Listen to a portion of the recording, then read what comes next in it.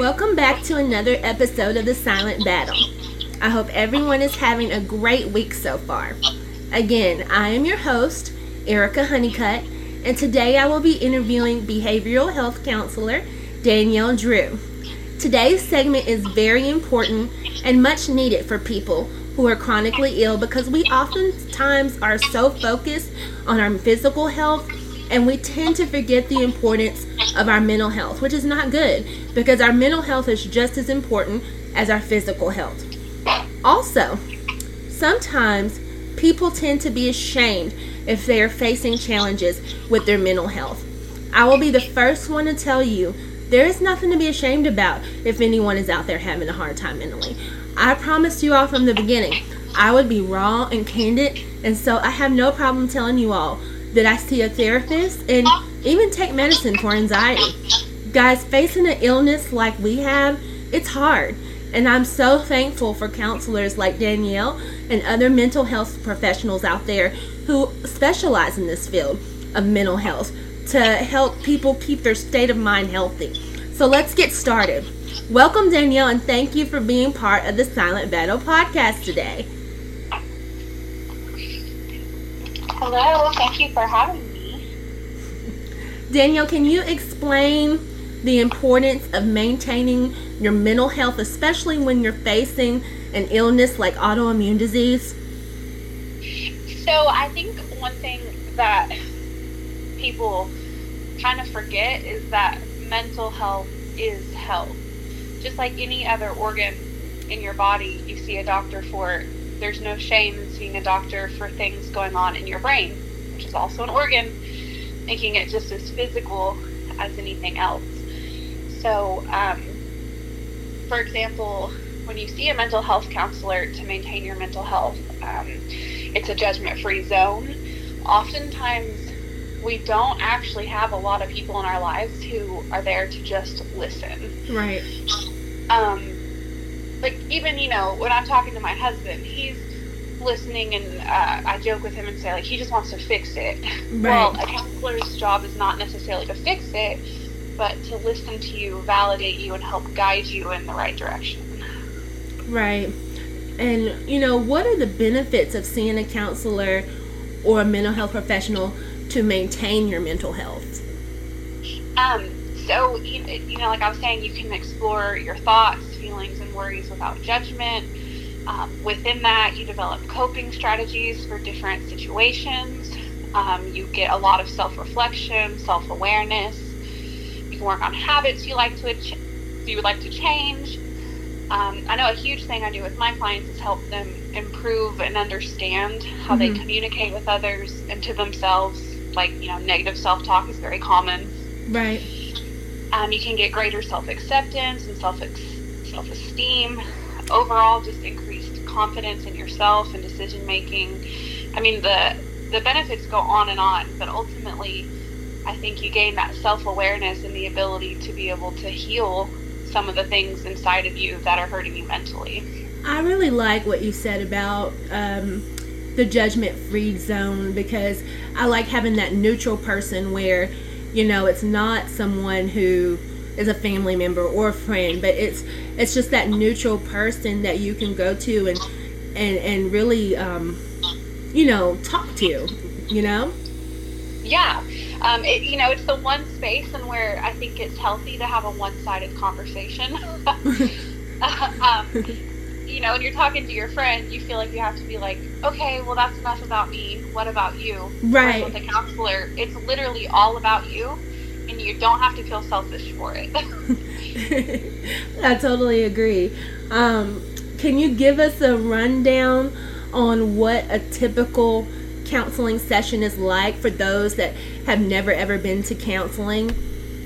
Yeah, of course. So one thing I would say is that every counselor is different, but the main goal of counseling in general that we learn as therapists in school, just learning, how to be with people, is that the biggest, trying to think of the correct word, but the biggest way to change is what we call the therapeutic alliance. And so essentially it starts with the relationship with your counselor. Mm-hmm. If you don't trust the person you're talking to about your concerns, it's not likely that you're going to feel comfort and change. So right. It really wouldn't be beneficial without that trust. Right, yes. So, a first session is going to feel very sterile, I always say, because it's an intake session. So we're trying to get all the information that we may need to help you and know where to go with the therapy. Mm-hmm. But after that session, I say it becomes, for me with my clients personally, it becomes more of a conversation. Right. Like, the first thing I say to my clients is, hey, how are you? How was your week? Because that's important to me, is what is happening in the here and now. Let's talk about that. If everything's going good, then maybe we'll get into your past trauma or other things you want to talk about. But it's essentially a conversation of, what do you need from me today? Does it cost to go to counseling? So it does, and it's different based on insurance. So some insurances have what we call co-pays, some have co-insurance, different things like that. But I know where I work and other places, mm-hmm. say your insurance has a very high copay, and maybe that's not something you can afford, or that you don't have insurance at all. A lot of places offer what is called a sliding scale, and that is based on your income. So, your cost for counseling, even if a session is $150, could be as low as $25 per session. That's great. That's wonderful, out there, because, a lot of folks, in my situation, might be disabled, and, their income is not as, high right. or substantial as someone that's actually working. So, it's nice to know that there's options out there for, some, people that, aren't financially as well as others, Yeah, definitely. And there are some places that you can go that we call more community mental health versus mm-hmm. private practice. So, for example, like Centerstone or Mental Health Co-op, they serve on grants from other agencies, and so they can even see people for free based on financial need, which we call pro bono services. So I never want to discourage anyone from trying based on cost, because the goal is to never deny anybody services. That's great. I know that my doctors have told me that stress and anxiety make my disease, NSIP, worse. How does stress and anxiety affect a person's mental health? How, and also too, this is kind of a two-part question. How can counseling help a person cope with stress and anxiety? So the first thing I like to tell people is that, anxiety is healthy to an extent. So the right amount of anxiety can help us perform and stimulate actions and creativity. It can stop us from doing scary things that might hurt us. Mm-hmm. But then there's another side to anxiety, which is when it's persistent and it causes a real emotional distress and can make us feel unwell. And we can, at that point, even develop panic attacks, phobias, and emotional and obsessive behaviors. So the more stress you have, the more... So essentially, I always say, if you're not feeling mentally well, it's very hard to feel physically well, because your physical and your mental health do go so hand in hand. Exactly. So the more stressed you are, the less likely you're going to be able to focus on your physical health, because you're overwhelmed with the stress and anxiety that you're feeling. Exactly. And it's fair to say that, it's comorbid. If you have a physical ailment or disease, illness, anything, that's hard. And that is totally valid to say that itself can be stressful. Having multiple appointments, different things you have to do and cope with, that can cause stress and anxiety. So they do go hand in hand. I know that, when I feel stressed or anxious, it causes my disease to feel like, it causes me to have flare-ups with my disease. So, you're exactly right. They do, they go, they like you said, they work together. Like if your physical and mental health are not, if the word, I can't find the words I'm trying to say, but if they're not, like they need to be aligned. Right, exactly. Yeah, no, clinical language is hard. I'm even trying to think, like, what's the word for yes. without sounding like, what are you talking about? Yeah, yes. An easy example is I worried myself sick. Like, I was so anxious that I was sick to my stomach. Those chemicals in your brain literally sent down waves to your stomach that said, oh, we don't feel good. So if it can happen in something as maybe we say simple as that, I can only imagine in an actual disease or illness that you have going on that what it actually does to you. Not feeling well mentally, it's going to be very hard to feel well physically. Exactly. Can you tell us the difference between a counselor, a psychologist, and a psychiatrist? Because I know those are 3 different professionals in the mental health field. So can you explain those for me? Yeah, I can. And I realize I didn't really talk about coping, but I can do that in this question as well. I would love for you to do that. So the difference between a counselor, psychologist, and a psychiatrist essentially comes from the degree and specialization. So a counselor has a master's degree in some form of counseling, which means that they can do talk therapy. So they can have you sit down for a session, they can give you guidance, help you through everyday life. But what they cannot do is give assessments, which we call like psychological assessments, for like autism or ADHD, essentially the big tests. We can do simple assessments for like depression, anxiety, but there's bigger tests out there that psychologists can do. And they have a PhD or some kind of doctorate. So they're a doctor, but not in the medical sense. So neither the counselor or the psychologist can prescribe medication. A psychiatrist, however, is actually an MD. So they go to medical school just like any other doctor, but instead of specializing in surgery, pediatrics, whatever, they specialize in psychiatry and or mental health. So they can prescribe medication. So oftentimes people will see a counselor, a psychologist, and a psychiatrist all at the same time. They might see their psychiatrist once a month for med management. They may see a psychologist to get testing done. And they might see their counselor every week for talk therapy. So with that, all of those things can help you to cope, because your counselor can help you with everyday life coping. Like I told you, like I said, I asked my clients, how's it going? What's going on? How can we help you through this week? What are some things we can place in your life, such as self-care or just replacing negative self-talk and other things like that would help us to cope. Right. Psychologists can do that as well. Some psychologists practice as counselors. They just have the doctorate behind it. And then they can, help you maybe find the correct diagnosis in terms of, okay, well, it's not just mood disorder, it's something bigger. And let's test for it, so we don't want to diagnose anybody wrong. And then a psychiatrist would give you your medication. And just like with physical health, I tell people there's nothing wrong with taking medication. We don't question taking medication for high blood pressure. So why do we question taking medication for our mental health? Because if you look at it as you're medicating an organ in your body, your brain, right, any other physical ailment that we need medication for, that helps my clients really take away the stereotype and normalize it.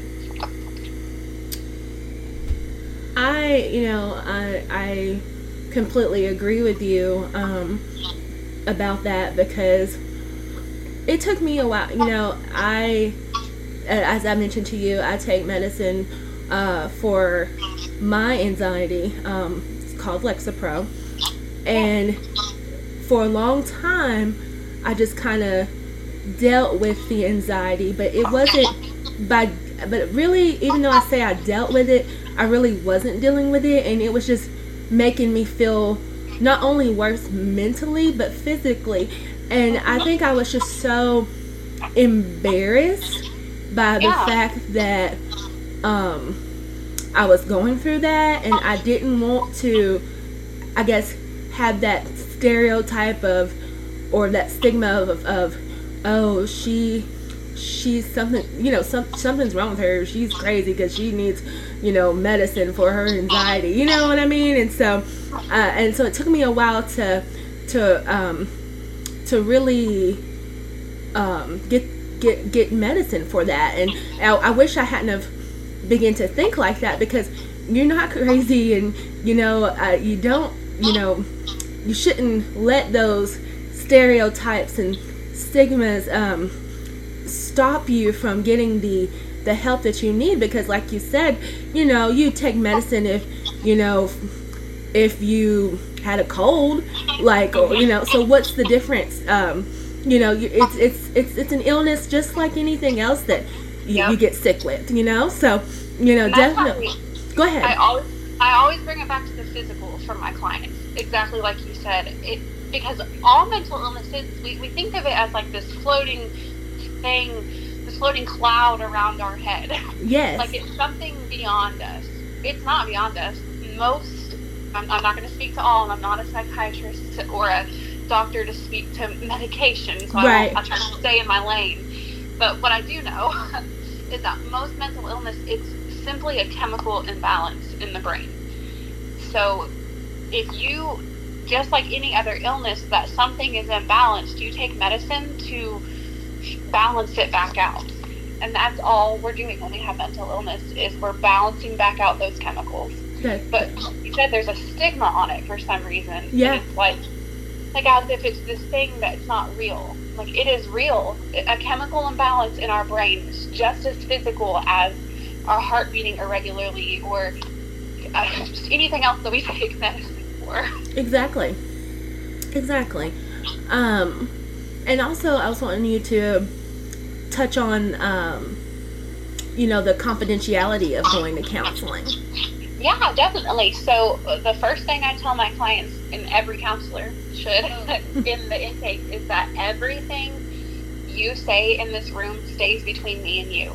There are some things in which, if we're subpoenaed to court, which even then, the chances of that is I'm going to be on your side. I'm not going to say anything that would harm you. I have been to court.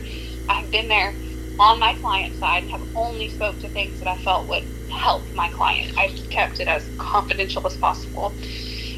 If you're abusing an elder or a child, or just any type of abuse or harm being given, then obviously we need to report that. Right. As well as if you're going to harm yourself and somebody else, because safety is our main concern. Exactly. But if you come in and tell me, my husband is driving me crazy today, I'm not going to call up your husband and be like, what are you doing to her? That stays between me and you. Nobody can have your records, have access to your records, unless you have signed off on the request, which we call a release of information. So maybe you do want your husband to be able to access your records. Well, he cannot call up to the office and say, tell me what my wife's diagnosis is. Sir, is there a release of information on file? Also, we have no idea who this woman is. She does not go here. Right. There's clinical language around that, but it is very confidential. I explain it in layman's terms, like it's secretive. No one has to know you're here. It is no one's business but mine and yours. I tell clients, if you see me in public, it is fully up to you. We cannot know each other. I can be your brother's cousin, your husband's brother's cousin, I can be your old teacher, whatever you want, or I can just be some person that you just don't even notice. I leave that up to my clients. I have lots of clients who are like, oh, this is my counselor, she's great. And I'm like, oh, okay, we're telling people. I love that, because I don't want the stereotype. Other people have just acted like they didn't know me, and that is totally fine with me too, because it's up to them. That's awesome, Danielle. Danielle, do you have anything else that you want to add today to today's segment for our listeners? Yeah, I do just want to say thank you for having me, and I hope that this has helped to take the stereotype off of mental health, because I think that generations of people in their 20s and below, I'm not sure, I guess the millennials, I guess you'll say, they love it. They love that they're in counseling. My teen clients will send me TikTok's the big thing right now, videos of counseling, and they're like, oh, this reminds me of you, or I tell everyone I go to counseling. And I love that, because it takes the stereotype off of it. It's like a fad to go to counseling, and I want that to be a thing, because no one should feel ashamed to get help. I'm a counselor. Absolutely. And I see a counselor. Like, I practice what I preach. Especially when you have physical illness going on, because it is totally valid to just, it's hard, you know? It is. It really is. And I just love, everything that you said today, your approach about it. Listeners, you all out there, based on what she said, you should feel comfortable going going to counseling if you need to go. It's nothing like I just want to reiterate again, nothing to be ashamed about. And if you need to go. You'll thank me and Danielle. Yeah. I'll add one last thing. A lot of people say, where do I start? My biggest suggestion is get on psychologytoday.com, and you can look up counselors, psychiatrists, psychologists in your area, and then read their profile, read about them, see what insurances they accept, what their cost is. You can message them, get a consultation, and sometimes that takes some of the fear out of it, because you're not going in having zero idea who this person you're going to talk to is. You have a picture, you have a voice, whatever it was that you needed. And you can message multiple people. I tell everyone that's where you should start. Well, listen, Danielle, I appreciate you so much for coming on here today with me and allowing me to interview you. It's been such a pleasure talking to you, and I know this interview, it really helped and educated a lot of listeners out there. Well, thank you again for having me. I loved getting to do this and spread the word. I sure will. And remember, if you out there have any questions or comments, please email me at thesilentbattle2022@gmail.com. Again, that's thesilentbattle2022@gmail.com. And always remember, life is tough, but so are you. Everyone have a great rest of the day. Thank you.